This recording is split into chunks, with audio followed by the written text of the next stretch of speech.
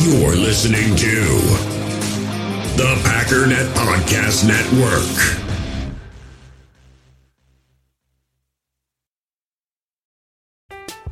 I'm Alex Rodriguez. And I'm Jason Kelly. From Bloomberg, this is The Deal. Each week, you'll hear us in conversation with business icons. This show will explore deal-making across sports, media, and entertainment. That is a harsh lesson in business. Sports is not as simple as bringing a bunch of big names together. I didn't want to do another stomp you out speech. It opened up so many more doors. The show is called The Deal. Listen to The Deal. Listen to The Deal on Spotify.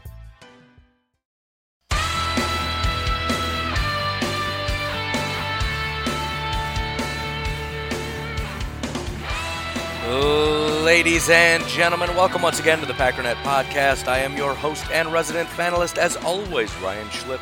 Check us out online, Packernet.com. Find me on Twitter, Pack_Daddy. I am broadcasting from the Vivid Seats studios.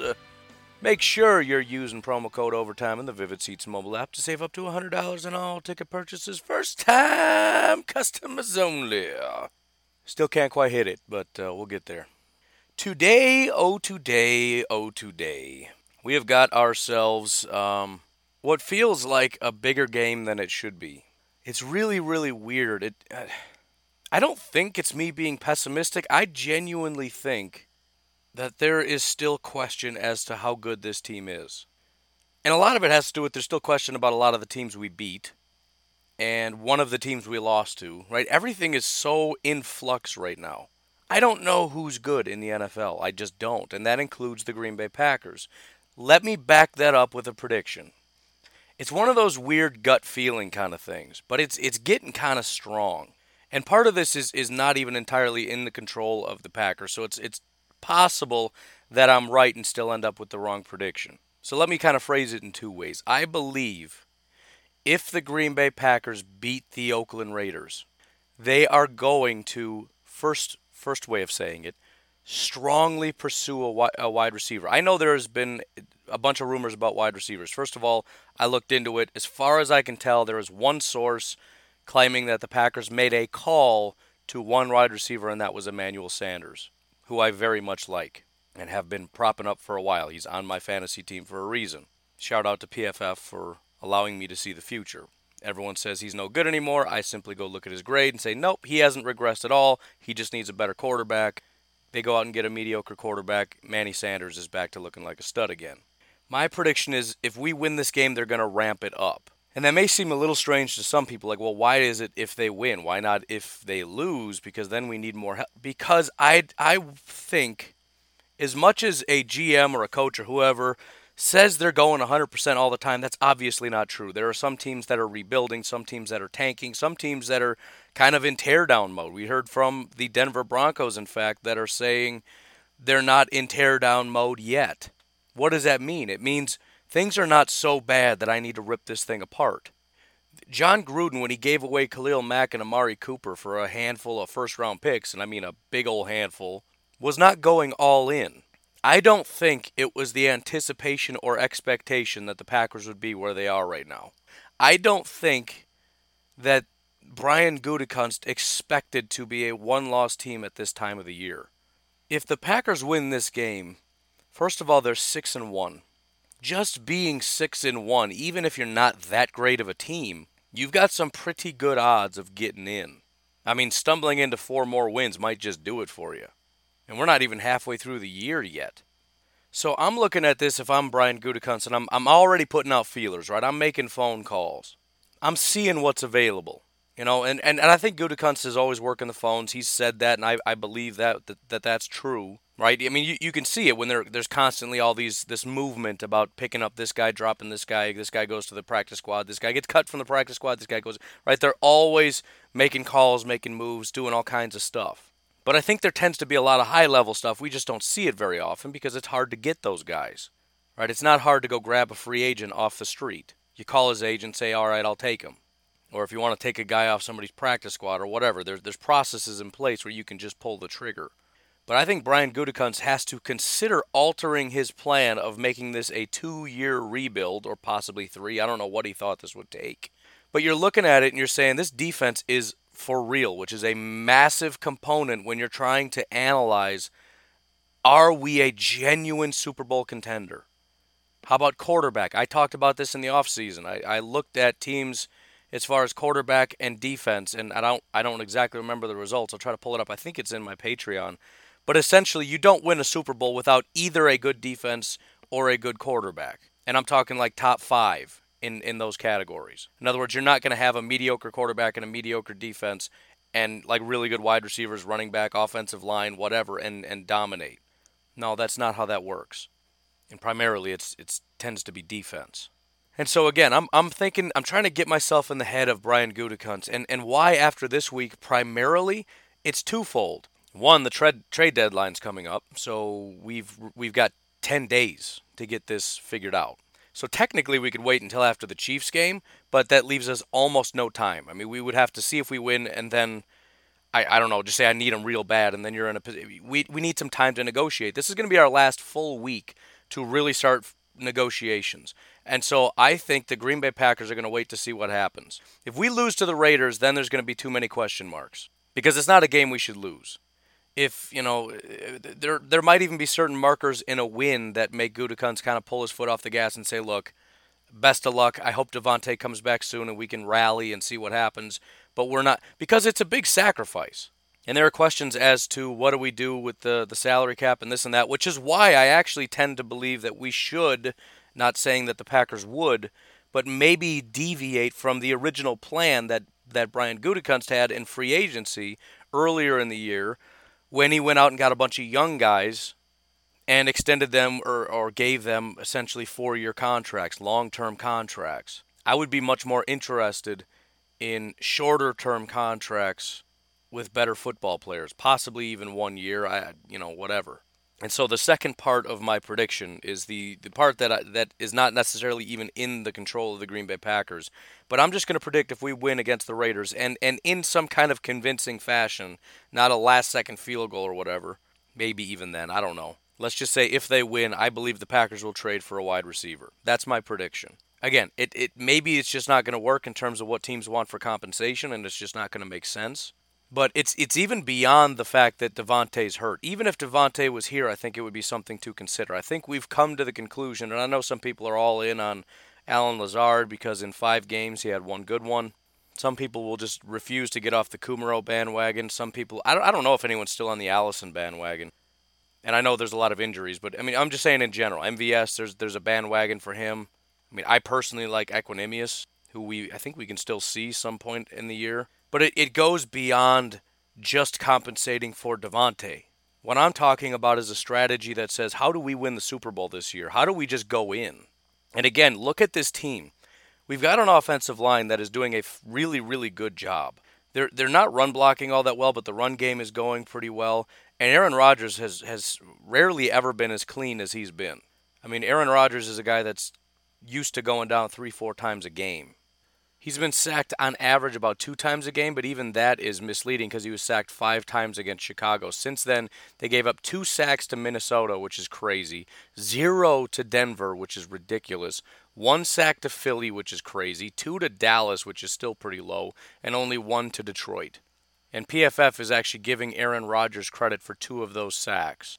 One of them against Dallas, which would drop that down to 1 sack as a result of the offensive line. So the offensive line has been really on point. Davante is a top-end wide receiver. Aaron Jones is running like a banshee, and even when he has a bad day, Jamal is really picking up a lot of slack there. The run game is rumbling. Then you've got this stifling defense. Do you know how many points they're giving up per game right now? 19. 19 points a game. They're 8th right now in the NFL in points allowed. That's really low. The only team that was allowed to get up into the 30s was the Philadelphia Eagles, and coincidentally, that's the team that beat the Green Bay Packers. And by coincidentally, I mean not at all. And so, again, if we beat the Oakland Raiders, we've got this really good defense with good corners and good pass rushers that has all the elements you need. We're trying to look at this and say, is this a genuinely capable Super Bowl contender? And then you look at it and you say, okay, let's say we beat the Oakland Raiders and we do it without Davante. And if Davante is out for an extended period, this makes even more sense. Because the fact of the matter is, if we lose him long term, we don't want to start going on a losing streak. We don't want to say, okay, we're going to go down. Maybe we squeak out a win against the Raiders and then we lose to the Chiefs, Chargers, and Panthers and go down 3 games. We don't want to go 1-4 here. Everything is here for us. Let's keep winning. I know the Chiefs don't have Pat Mahomes. I know they also still scored 30 points in that game and annihilated the Denver Broncos. And I also know the Saints lost Drew Brees and they're beating everybody.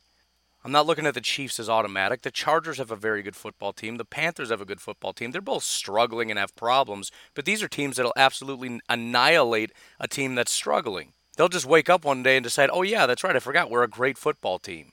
But you add in, think how good this team is. Let's say you add an Emmanuel Sanders or even an A.J. Green. And I think A.J. Green, I know he's hurt and there's questions about that. I still think he's a top wide receiver in the NFL. I don't think we get a chance to see it because of, his offensive situation. But I genuinely think if A.J. Green came to Green Bay and was still as good as he was even just last year, I think he's potentially our number 1 wide receiver. I mean, technically we would have 2 number 1 wide receivers, but he would be our number 1 wide. I believe that. And maybe not, because the number 1 is the one you dictate coverage to, and just based on the rapport between Aaron Rodgers and Davante, maybe most defenses would still want to double up Davante. But just think how impossible. What do you do when you play the Green Bay Packers? Right now, it's relatively simple. You just stop Davante, and then without Davante, it's like, I don't really know. Not because it's hard, but it's like, I guess just do whatever. Get a lot of pressure because these guys don't know how to get open, and if we can get to Rodgers fast enough, then the game's over. So I'd probably just load up the box and go get people. You cannot do that on a team that has Davante Adams and Emmanuel Sanders, or Davante Adams and A.J. Green. In terms of how this would happen, I haven't worked out all the numbers, but it's obviously impossible. First of all, the Packers would not be calling Emmanuel Sanders if it wasn't. But some things to keep in mind when we start talking about this, because I understand we have extensions, and I know the rumor is the Packers have no money in 2020, which is not true. The Packers currently have $25 million in cap space, and again, I understand we have people that need to be extended like Kenny Clark, but Kenny Clark is not getting the full sum of his average in year 1. In fact, year 1 is usually the lowest paying year because so much of the money that they get is front-loaded, but it's front-loaded but prorated. In other words, let's say we give him $18 million a year for 5 years, but we give him a $50 million check and spread it out throughout the year. So he's going to get a base salary of about $1 million, and then it's going to be $10 million per year. So in other words, it's going to be about 11. It's not going to be 18, it'll be about 11. Beyond that, a massive part of this salary cap issue is Jimmy Graham, who I just cannot imagine is going to be getting any of this money next year. Getting rid of Jimmy Graham saves $8 million. On top of that, I've also talked about Corey Linsley. I don't know 100% he's still going to be around. He probably will just because it's hard to just get rid of him. But we're talking about $8.5 million in savings if we do not have Corey Linsley. He's on contract for $10.5 million. Personally, I'd rather draft some people, and even if we don't, I would probably rather just put Elton Jenkins at center and Lane Taylor back at guard and save that extra $8.5 million. Corey's been kind of struggling and isn't worth $10.5 million anyways. So the money is more than there. And we've got free agents, but we got Brian Bulaga, who's going to get a short-term contract for, whatever. Geronimo, big maybe. Mason Crosby's a maybe. Tremont is a probably not. Spriggs is gone. I'm sure Ryan Grant will be gone. I mean, there's nobody here that's a big money person. Blake is probably even going to be gone. Based on what he's doing, I can't imagine us giving him a big contract. So there's a lot of money. Beyond that, if we look at Emmanuel Sanders right now, his contract currently is $12.9 million, but if he comes over to the Green Bay Packers, we would have to pay his base salary, not his prorated bonus that would stay with the Denver Broncos, as well as his workout and all that other stuff. We would be paying $10.15 million, and on top of that, he would probably be getting an extension to some degree. Maybe not. Maybe it would just be a one-year rental for $10 million.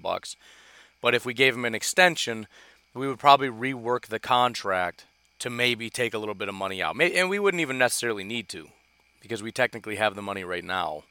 Well, not quite. Something would have to be reworked. But this is not...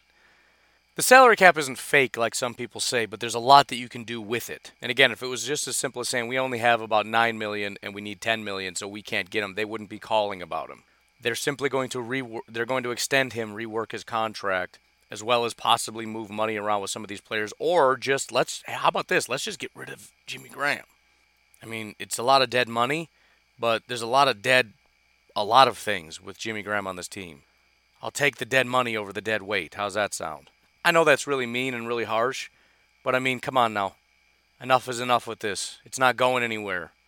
Mercedes Lewis is a better Jimmy Graham than Jimmy Graham has been. Robert Tonyan is a better Jimmy Graham than Jimmy Graham. We got Jay Sternberger coming back. I don't know what he's going to be, but I know he's cheap. Enough with this.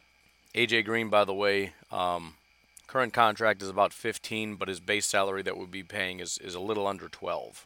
And again, that would come with a reworked contract and a massive resurgence in his career. I mean, just to give you an idea, last year, Davante Adams was ranked as the 9th best wide receiver in football. A.J. Green was the 12th best wide receiver in football. In 2017, Davante was 14th, A.J. was 9th. I mean, this automatically becomes by far the best wide receiver duo in football, especially when you consider right now, prior to Davante going out, he was ranked as the number 3 receiver in football. Emmanuel Sanders, by the way, is ranked 16th in the NFL as a receiver. So, and maybe that's not it. Maybe they go for something else, somebody a little cheaper. Maybe they go, whatever. But I'm just looking at it and saying, what is an all-in move right now? What does that look like? What does it look like for a GM that knows the trade deadline's coming up and realizes, hey, we've got a real opportunity, but we got to do something because we got the Chiefs, we got the Chargers, and we've got the Carolina Panthers, and then we go into a bye, and coming out of the bye, we got the 49ers. I don't want to see a 4-game losing streak here. I want to go into this dominant. I want to start annihilating. I want to be the Patriots of the NFC. I want to leave a trail of death and destruction everywhere we go.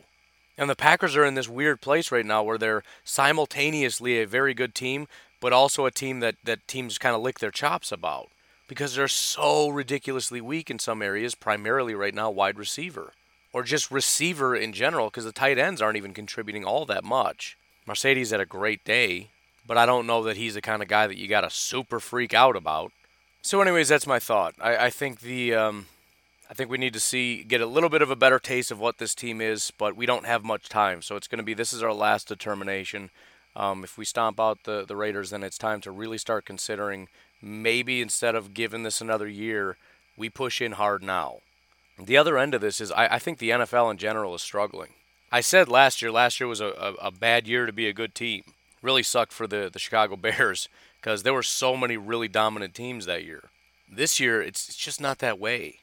The Chiefs are you're starting to see weakness there, plus Pat Mahomes going down, but he'll eventually be back. But either way, that offense is stoppable, and the defense is very, very beatable.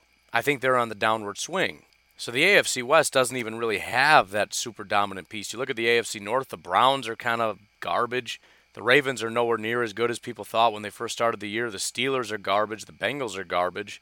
The Texans are good, but certainly not elite. The Colts are nowhere near as good as they were last year. The Jaguars and Titans are just no good. The Titans don't even know who their quarterback is. In the AFC, the only truly dominant team that you would put on a pedestal is the Patriots, and they haven't played anybody yet. We don't even know how good they are. In the NFC, the Cowboys are nowhere near as good as they were last year. The Eagles are struggling big time. The Giants and Redskins obviously are a joke. The Rams are in complete flux. Panthers are struggling. The Bucs and the Falcons are still struggling. It really comes down to the 49ers, and really we just need to see what it takes to make them lose because I don't think they have a super elite team. They're just making the best of what they got. They've got some great components, but they shouldn't be as good as they are. So we'll have to see, but they're doing very well. The Seahawks obviously are still doing what the Seahawks do, which is winning with nothing. I tend to think the Vikings are very, very for real. The Bears are dangerous, but I wouldn't necessarily say they're good. I'm more scared of them now than when Mitch Trubisky comes back. That's when I'm going to realize or be really excited about the Bears being trash. And the Lions are good enough, but not so. Again, that's another aspect of this. The NFC obviously is going to be harder to get through, but you get into the playoffs and match up with who that you're terrified of. Who is it you're going to look at and just say, oh, we can't beat them. There's no point in even getting in. We can't beat them. Nobody. I mean, arguably the best team in the NFC is a team we're going to be facing out of our bye, and I don't think there's anybody that says we can't beat them. Otherwise, it's the Saints. I mean, the Saints are probably that team, especially when Drew Brees comes back, but whatever. The Saints I wouldn't even put on the same tier as the Falcons when we beat them on our Super Bowl run. So there are maybe 2 teams that you can look at this year, and one of them only counts when Breeze comes back. But there's maybe 2 teams in this entire NFL right now that you're looking at as dominant. And again, I don't know about the Patriots for sure. So again, just another reason I'm looking at this and saying, man, it might be time to just stab the gas here. But it's not going to be the end of the world to give it one more game. Make sure this is for real, and tell Matt LaFleur and Mike Pettin that. Like, look, I need this to be a win. I need to see right now that this is for real, that this is going to work, that everything is, because, I mean, this is first-time head coach. This isn't supposed to go this way. It's not supposed to go this well. All right, the defense improving to what it is probably is unexpected, but still maybe a little bit more like, okay, I kind of could see that. But this good? Again, sit the coaches down and say, I need to see how good. I need this to be a blowout. I need to see from you that it makes sense for me to say we're going to win a Super Bowl in 2019, 2020. This year, in Miami, the Packers will hoist the Lombardi Trophy.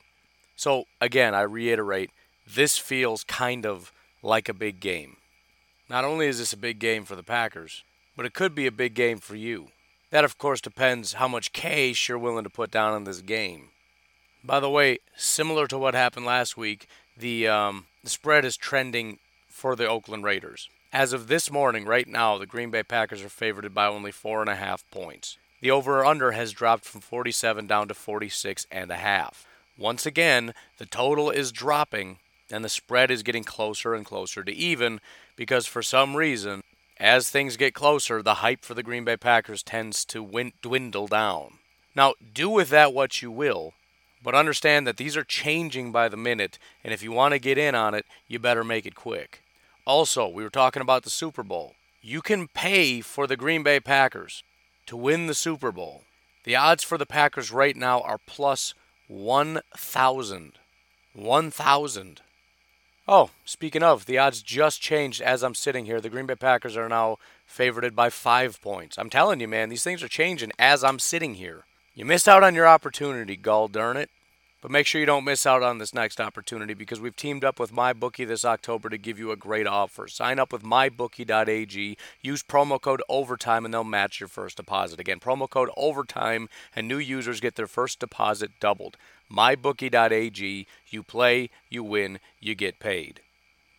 You know what else is great about this Sunday? The opportunity for you to actually be there. On this last Monday, I was sitting at home getting ready for the game when I got a text message from a friend with a spare ticket. There's nothing wrong with acting spur of the moment. But if you're going to go, I would just encourage you to make sure that you're using the top source for tickets for any event that you're looking to go to. With Vivid Seats, you can sort by price or look for seats in the section and row of your choice, all within the Vivid Seats mobile app.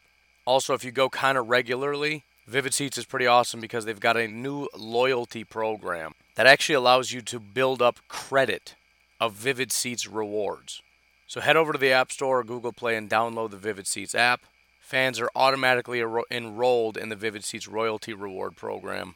Every single purchase is backed with a 100% buyer guarantee. You don't have to worry about getting scammed.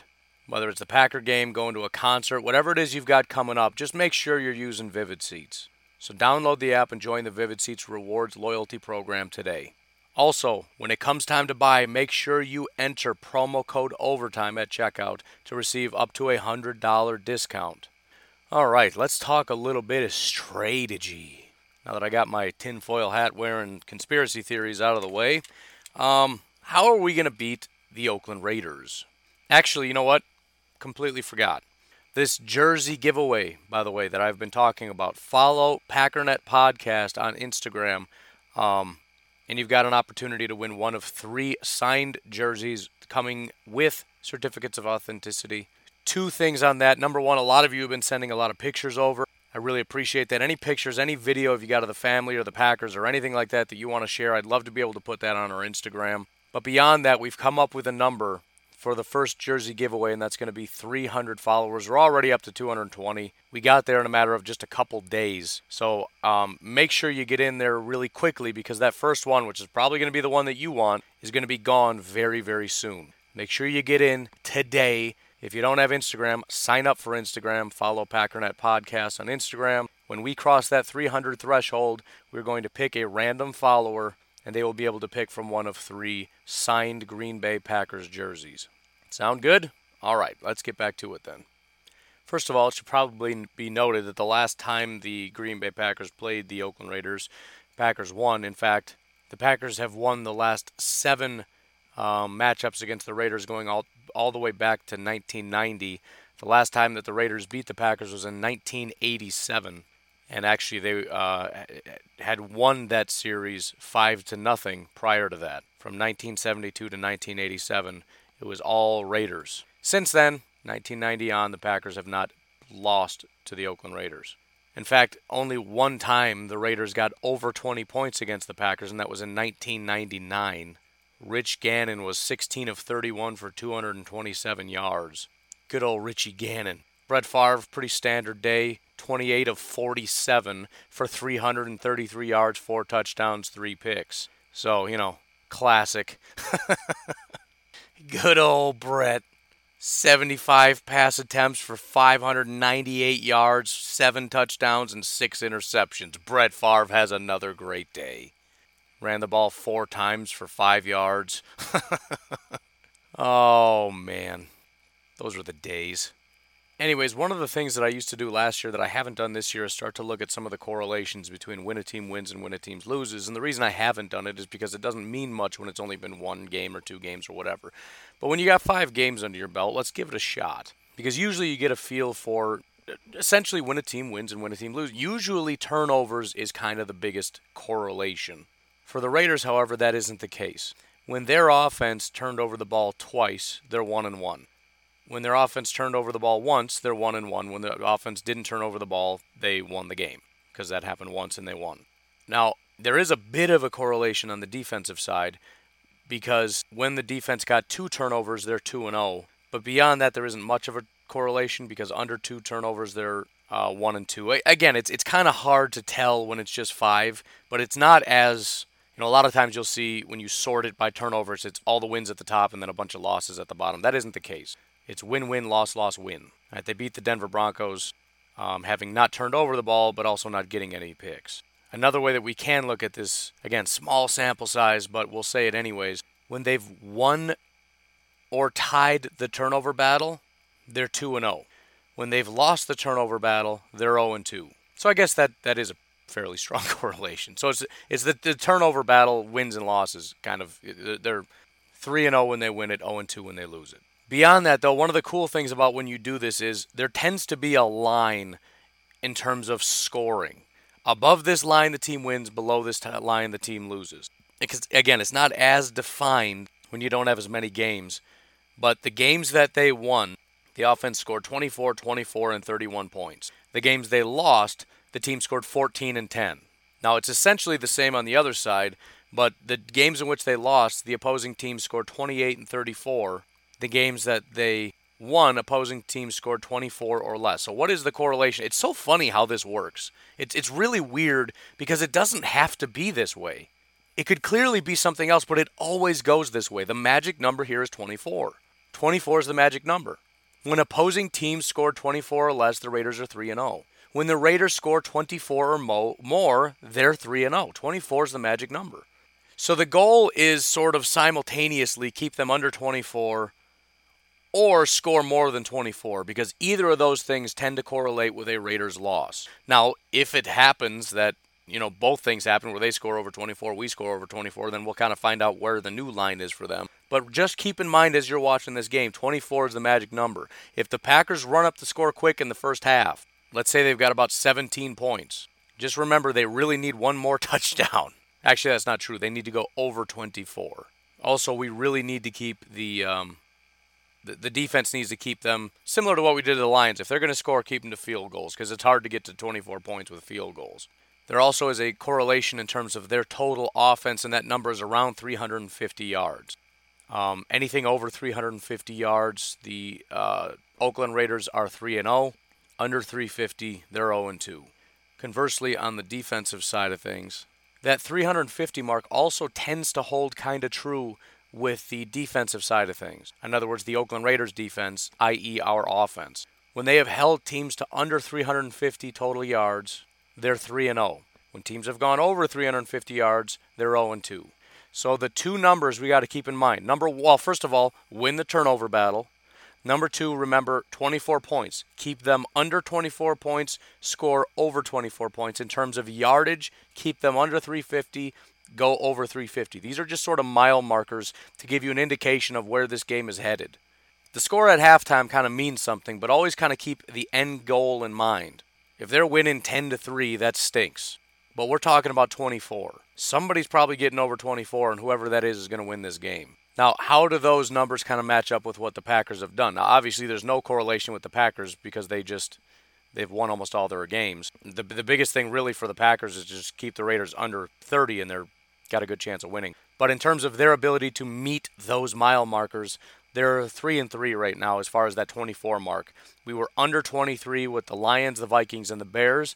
They were under 24. They were over 24 3 times against the Broncos, Eagles, and Cowboys. As far as keeping teams under 24, the Dallas Cowboys got exactly 24. The Lions, Broncos, Vikings, and Bears all scored under. The Eagles scored, obviously, over at 34 points. So I tend to think the biggest thing here, especially with the wide receiver situation, is for the defense to really step up in a big way, keep the Oakland Raiders under 24 points. In fact, again, our average is about 19. If we can keep them under 20, which we've done half the time, the Lions, Cowboys, and Eagles were over 20. The Broncos, Vikings, and Bears were under 20. 16, 16, and 3.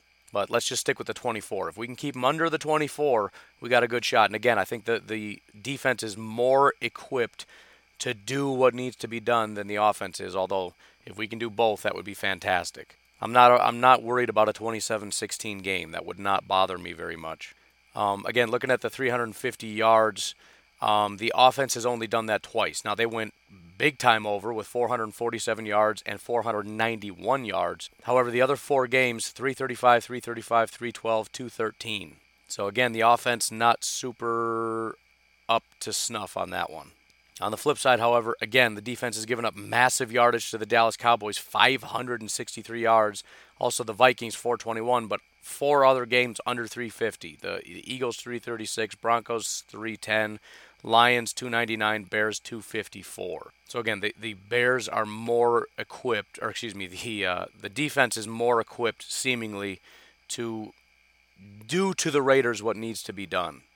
And as far as the turnovers, I mean, it really is going to be, again, kind of on the – it really is just a matter of the defense needs to win it, the offense needs to not give it away. And by give it away, I mean just not play terribly, don't give the ball up, because in 3 games, the offense hasn't given up the ball at all, and that's pretty standard for the Packers. However, against the Eagles, they gave up the ball twice. Against the Vikings, they gave up the ball twice. Against the Lions, they gave up the ball 3 times. That's got to stop.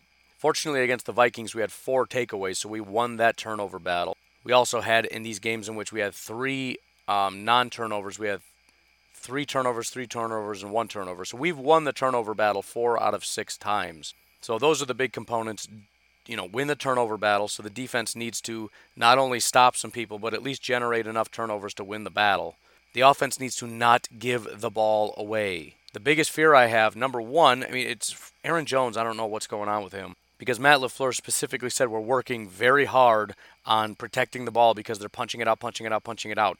The guy didn't even punch it out. He just kind of grabbed his arm, which happened to be where the ball was, and very easily ripped it out. He was not securing that very well. Come on, man. But obviously the bigger issue is these wide receivers not getting their hands on these balls securely, the ball popping up and getting picked that way.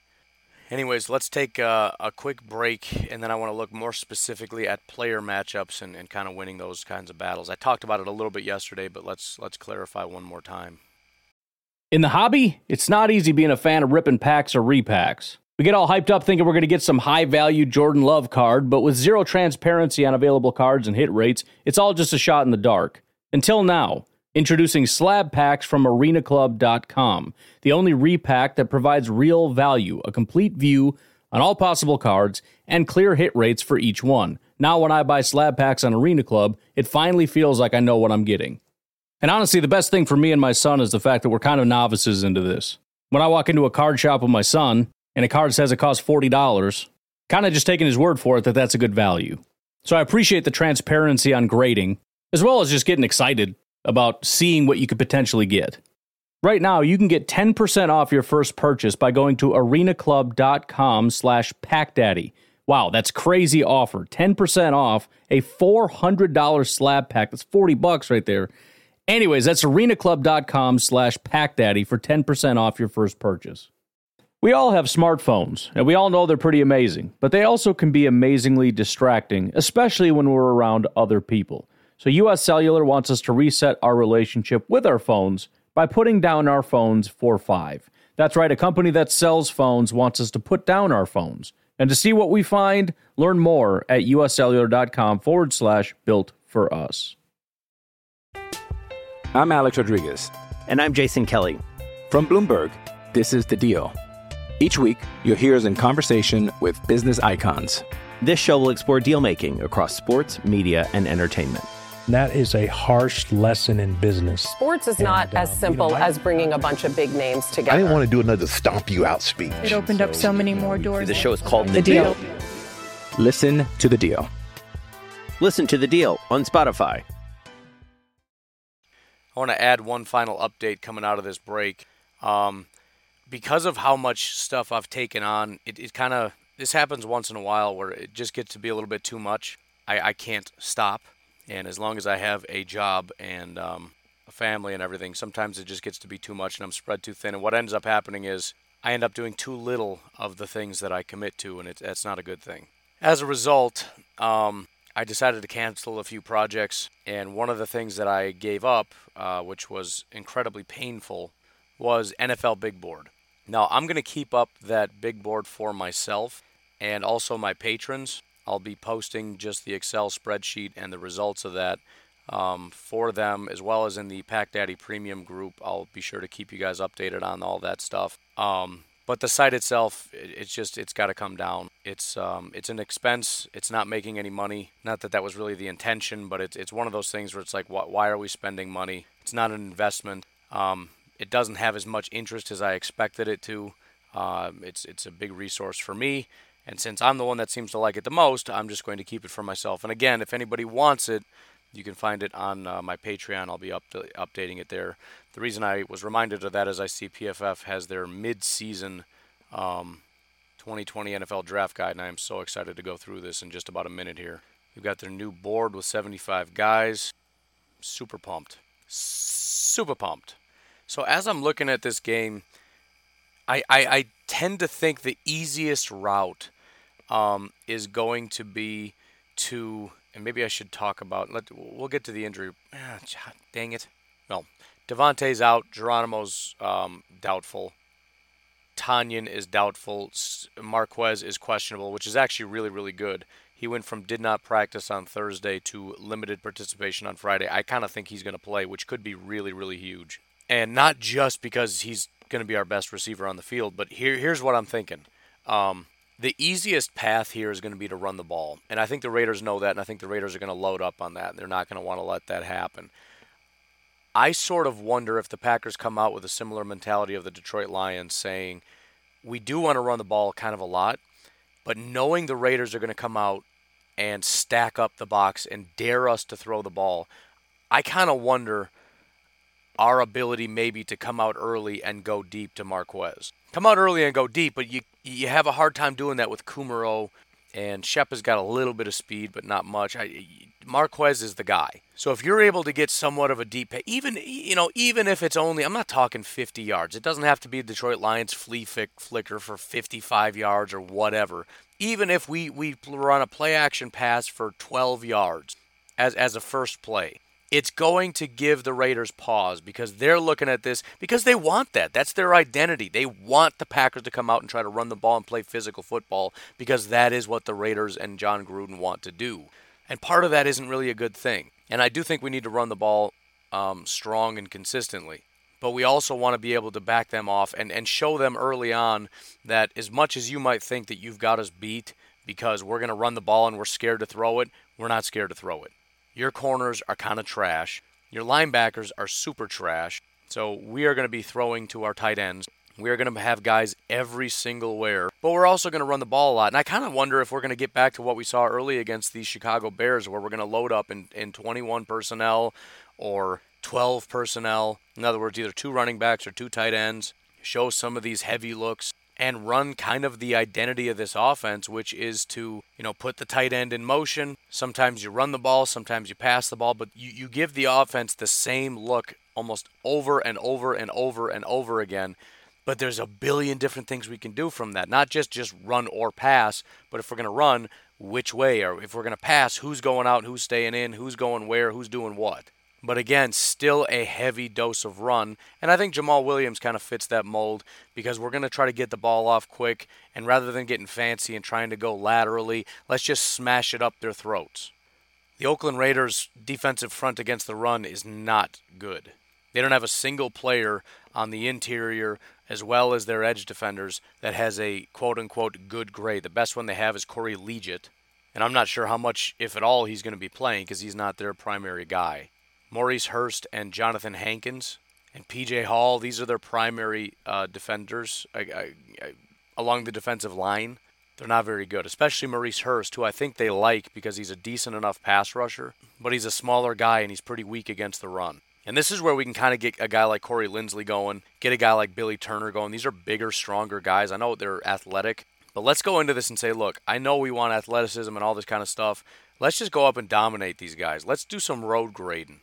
There's not an offensive lineman in the world that doesn't want to hear that. As much as they get pushed around all day long and essentially play defense in a weird way, they will occasionally want to go on offense. And running the ball is the offensive line going on offense. Passing the ball, the offensive line is on defense. These guys want to attack. They want to knock somebody over. As far as their edge defenders, their ability to stop the run is nil.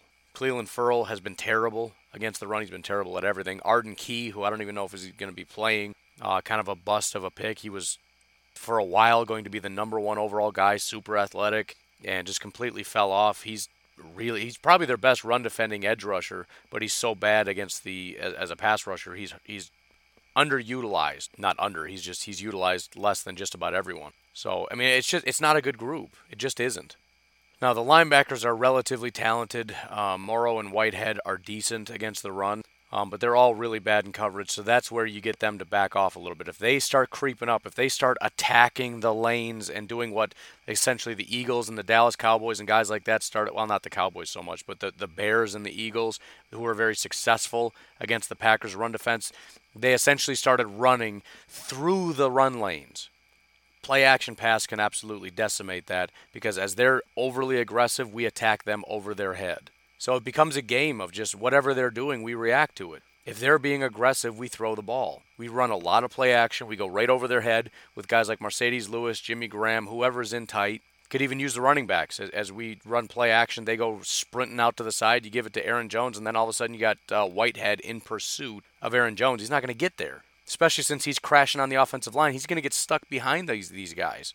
So, we're not good enough to play Mike McCarthy football, which is to say we're just going to line up and beat you and do whatever we want to do.